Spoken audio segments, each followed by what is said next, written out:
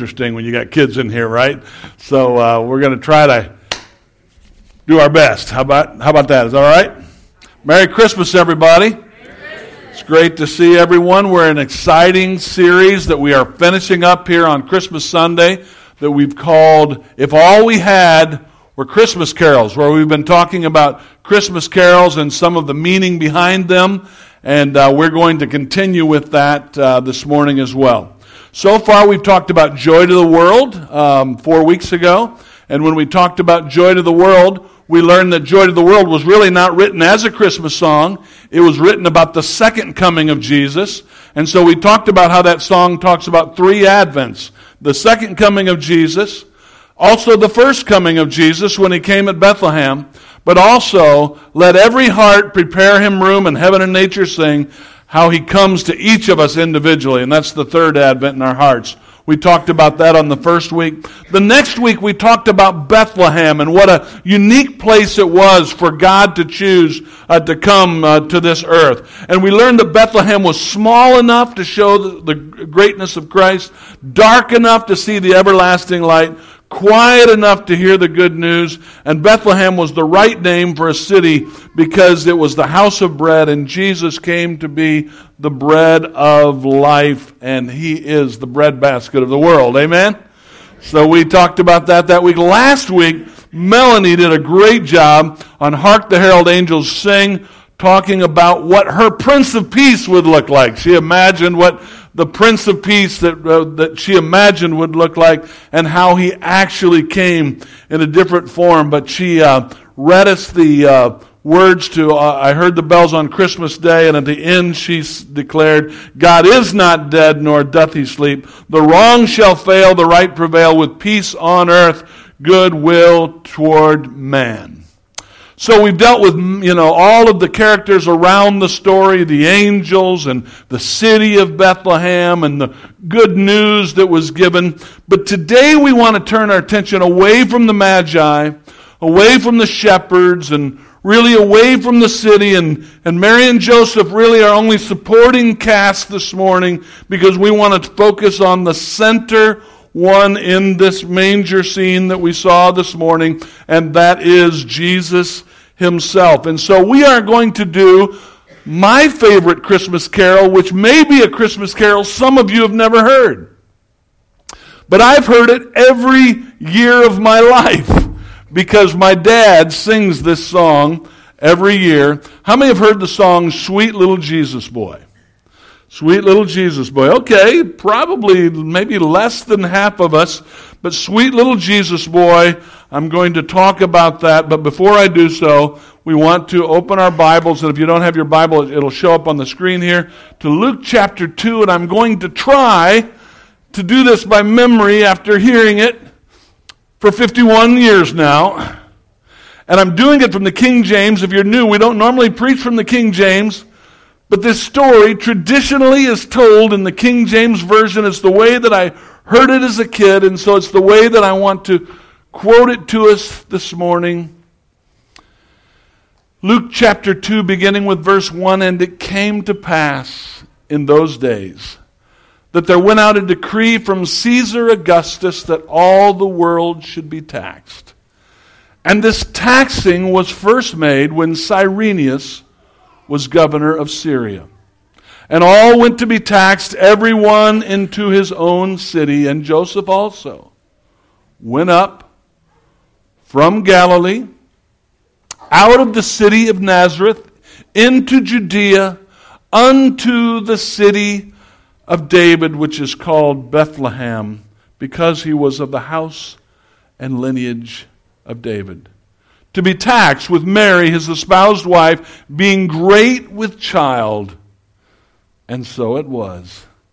The days were accomplished that she should be delivered. And she brought forth her firstborn son, and wrapped him in swaddling clothes, and laid him in a manger.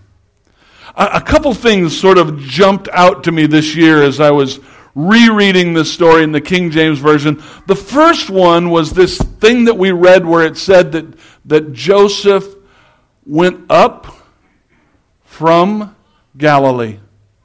And if you know any of the geography there, he's going from north to south. And normally when we go to Florida, we don't say, I'm going up to Florida. We say, I'm going down to Florida. But he said, I'm going up. He went up from Galilee. And part of the reason is certainly because the topography moves up as you move closer to Jerusalem. It's kind of like, even though Gatlinburg is a little south of us, we could say, I'm going up to Gatlinburg. Because it gets higher there. But spiritually, I think there's even more going on there. This is an upward story. That Joseph is going to a very significant place, but it says that he's going up, and then it says he's going out of Nazareth. And I remember the scripture, can anything good come out of Nazareth? He came out of Nazareth. He came into Judea, and then he came unto the city of David, which is Bethlehem. And I was thinking as I was reading that when all of us find our personal relationship with Jesus, we come out of somewhere and we come into somewhere, but finally we must come unto somewhere. Because I think it's possible to be in the church but never have come unto Jesus and unto the manger. And so we come out so that we can come in, but it's not just enough to come in. But finally they came unto the city of David. And then another little thing that struck me from this story was the days were accomplished.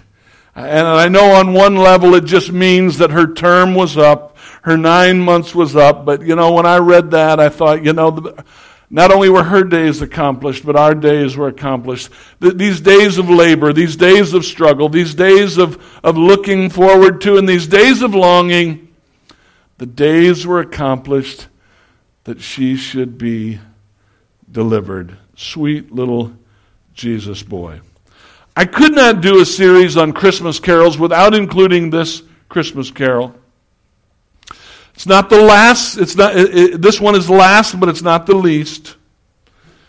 It was written by a guy named Robert McGimsey. And I had never really heard the story about how this song came into being until this year as I was studying a little bit about it. But just a note about it, why it has just been important in my family. Years and years ago, my dad, and you young people won't know what this is, but this is something called a record. It's like a giant CD. And this is my dad. And my dad made a record when he was in college. You can see it's beaten up. I think they sold for $5 back then. But this record was called I Find No Fault in Him. And when you look at the songs that he sang in that record, the last song on there was Sweet Little Jesus Boy. And my dad has sung that song every year since then. I do not sing as well as my dad, and I do not sing as well as my son. But I'm going to be the man in the middle today and try to sing it for you, okay? For those of you who haven't heard the song. And I've asked Pete to accompany me on the guitar. Let's hear it for Pete back here. I really appreciate it. He's going to try to make me sound better than I am. But for those of you who have not heard the song, let me just say a word about the song and about the writer. This guy, he wrote spirituals in the African American form, but he was a white guy. But he was a white guy that grew up on a plantation in Louisiana. He was born in 1898, and he was raised by mostly black people that worked in the plantation. Many of them were former slaves, and his nanny was black.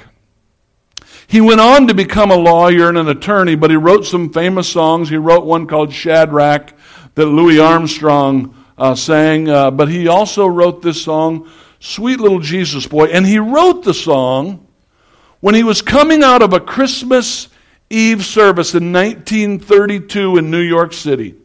He was walking back to his one-room apartment, and their speakeasies were lining the streets there, and people were coming out of the bars, and they were drinking, and some were singing, and some were fighting, and some were passed out on the street in 1932.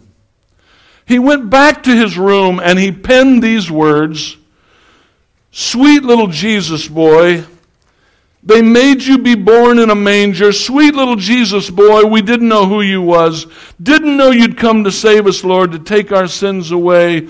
Our eyes was blind. We couldn't see. We didn't know who you was. And he wrote it as an apology to Jesus. The contrast between what he had just experienced in the Christmas service and what he was seeing on the streets of New York made him say, "We're sorry, Jesus. We didn't know who you were, sweet little Jesus boy." Let me change over to a handheld mic. Where did the yellow mic go? Oh, thank you. Talk amongst yourselves.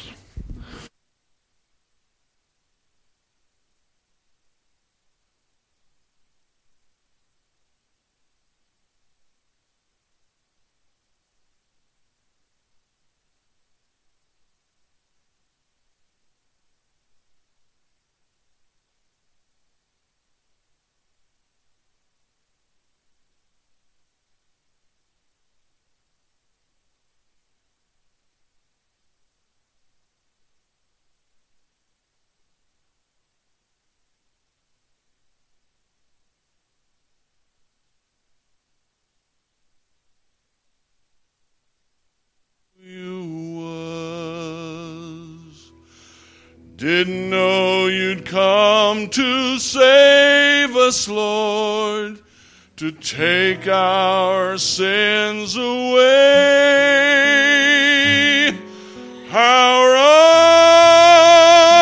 eyes was blind, we couldn't see.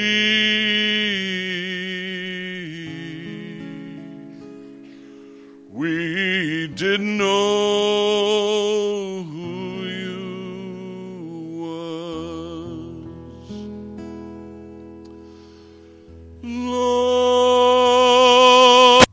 Long time ago, you was born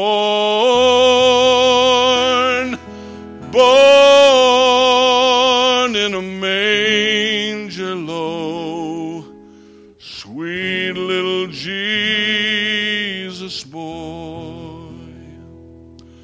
The world treats you mean, Lord, treat me mean too, but that's how things is down here.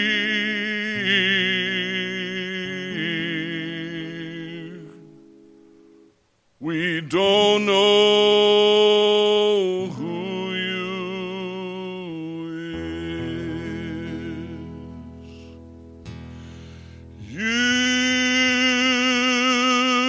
done told us how we is a trying master. You done showed us how, even when you was dying, just seemed like we can't do right. Look how we treated you, but please, sir, forgive us, Lord.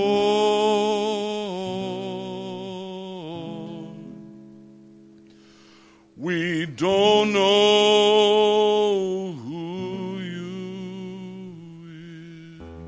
is. Sweet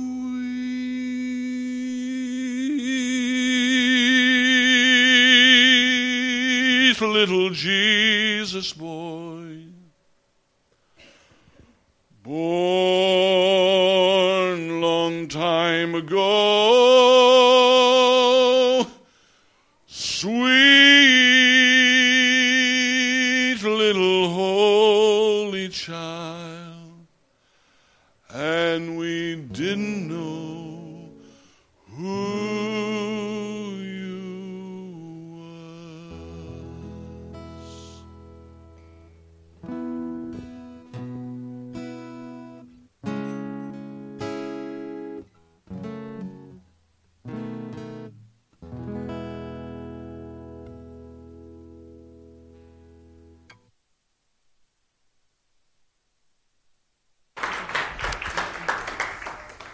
Thank you very much.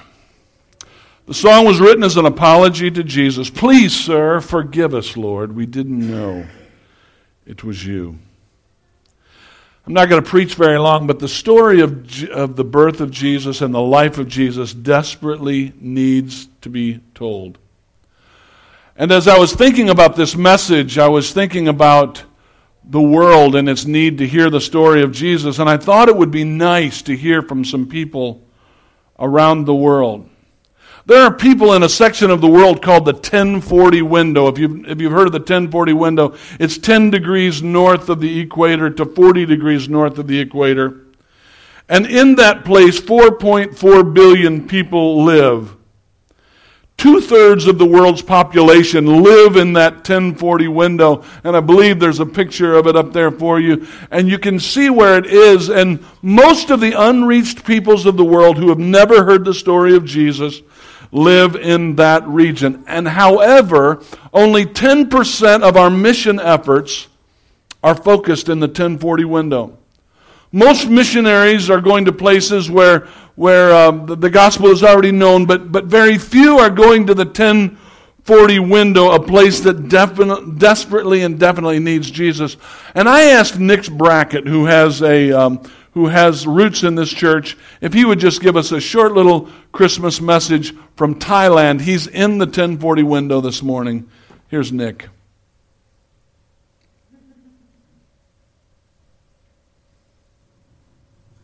Good morning, Life Church. This is Nick Brackett. As you probably know, our family serves in Thailand. For 99% of the people here don't know Jesus. And we are sorry that we didn't know that you came.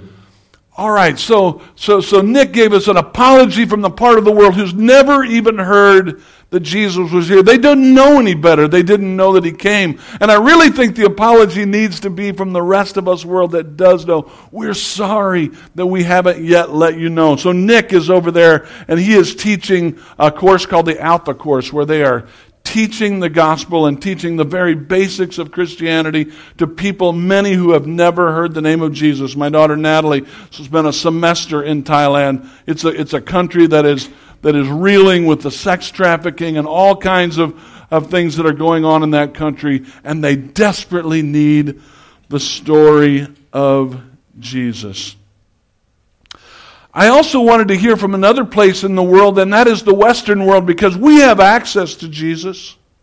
We have access to the gospel, and Europe was one time the center of the gospel, and Europe is quickly fading away in terms of its religious devotion to Jesus. And so most people in Europe today would be what are called nuns, no religious affiliation.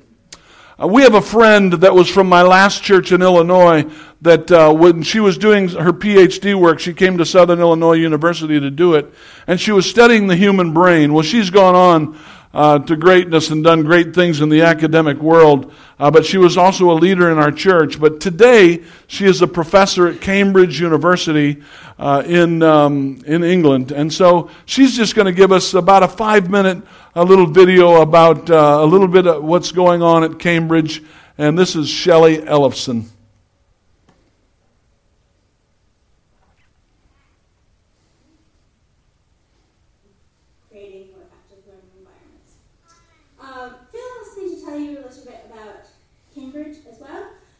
So we're kind of different from a lot of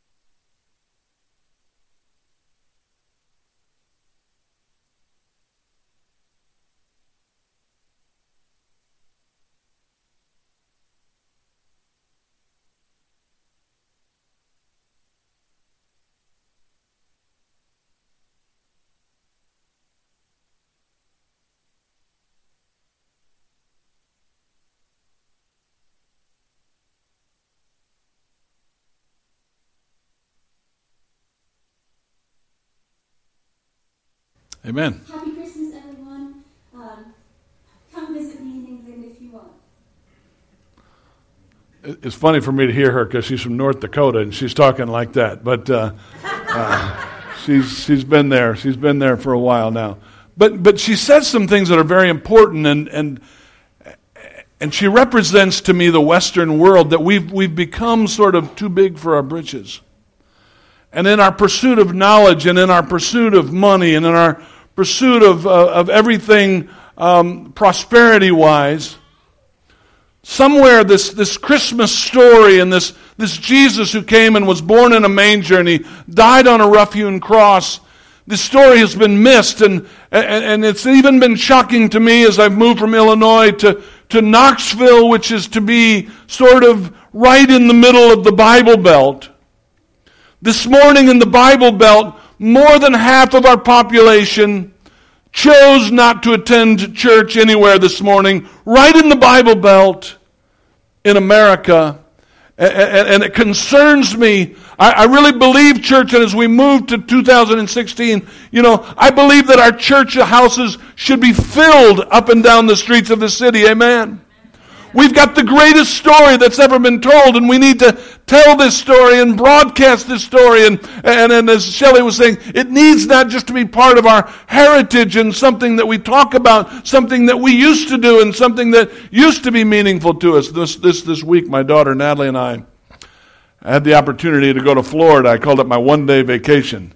She was down there on business, and she allowed me to go along with her, and she said, "I'll provide the room, Dad, if you'll come on down." So she got a little 2-bedroom apartment down there, and we went down there, and my wife has Delta privileges. I don't know if you know that. I got to fly to Florida for $35, so it was awesome. So we went down and we stayed in Palm Springs. Never been to Palm Springs before. I didn't know places like that existed in America. We were staying in a bed and breakfast, it's called Airbnb. We were staying in a room in a gated community at the PGA National. This was a gorgeous place. 5 golf courses in this community. The Ryder Cup has been played there. The PGA tournament has been played there. It was absolutely amazing. It was one of those places, if you're familiar with these really rich places, that they're almost embarrassed to have McDonald's there, So like they'll have like the M is very small. They don't let it be very big, And like gas stations are embarrassing to them, So they kind of like hide their gas stations behind palm trees so you don't have to see those ugly pumps out there, that people would hook up to their cars. Everything is very subtle and very just so, and everything was green. It was the color of money. And we were there, and we heard from people that Tiger Woods lived nearby, and we heard that Serena and Venus Williams lived nearby, and that Joe Namath lived nearby. We were in high cotton, and we were interlopers. We don't belong there, but we were there, and we faked it well for a day. But one thing that I noticed is that Christmas was so subdued there. They must have had local codes. Don't put those garish lights on your houses and in your bushes and all of those things. So we didn't see any of those lights on the bushes and houses and all of those kind of things. In front of the gated community would just be a very dignified wreath, with a menorah next to it, and not the word Christmas, as not to offend anyone, but it was just hint of Christmas, and it didn't feel very Christmas-like. And we were down there, and I was thinking about America, and I was thinking about the state of our country and the state of our world that we're living in. Hey, Life Church, if ever this world needed to hear this beautiful little story that I just told about a man who went up from Galilee, who went out of the city of Nazareth, and he went into Judea, and he went unto the city of David, which is called Bethlehem. Because the birth of a Savior was there. What the world needs now, what ISIS needs now, what everything that's going on in this world needs what America needs now is Jesus Christ. And so thought we would hear from around the world, but I don't want to leave this in a negative place, because there are great things that are happening in the world today. And I thought about another friend of ours at Life Church who we get to hear, and when he's home, he's with us some, and that is, of course, Evans Kariuki, the Kenyan evangelist who's right now in Kenya, and I just got his video this morning. Here is Evans. Praise the Lord, Life Church, Pastor Phil, Mama Melody.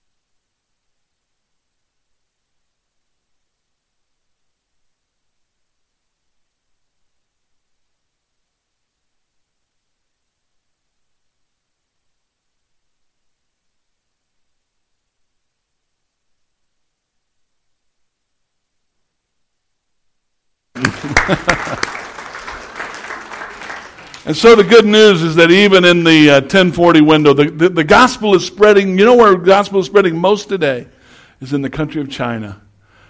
Hundreds of thousands of Christians are coming to Christ every year in China. The gospel is growing. In Mongolia, just a few years back, there were only 4 known Christians in the whole country. Today, there are over 10,000 Christians in that country. I had a friend who, when she went to college, she went to Kenya for 1 semester of college. She took off of college just to go with Youth with a Mission. She made a very strange statement to her parents. She said, when I go to Kenya, she said, if for some reason I should die when I'm there, I want to be buried with the people. No, we thought she was just being a little dramatic.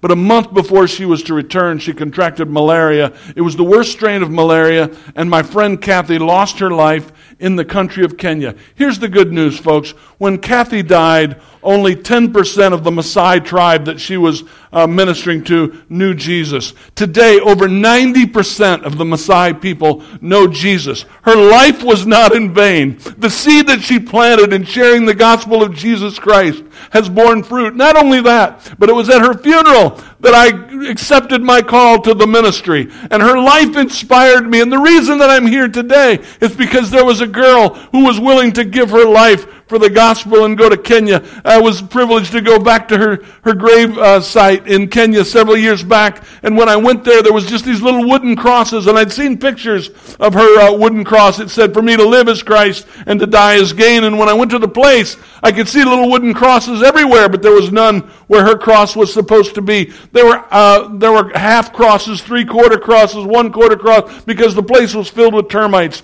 and they were eating these little crosses. And it had been now 20 years, and her little gravestone, or her little grave marker had been completely eaten up by termites. But we were able to put a concrete marker there, and in that concrete we wrote her favorite scripture, which is, for me to live is Christ and to die is gain.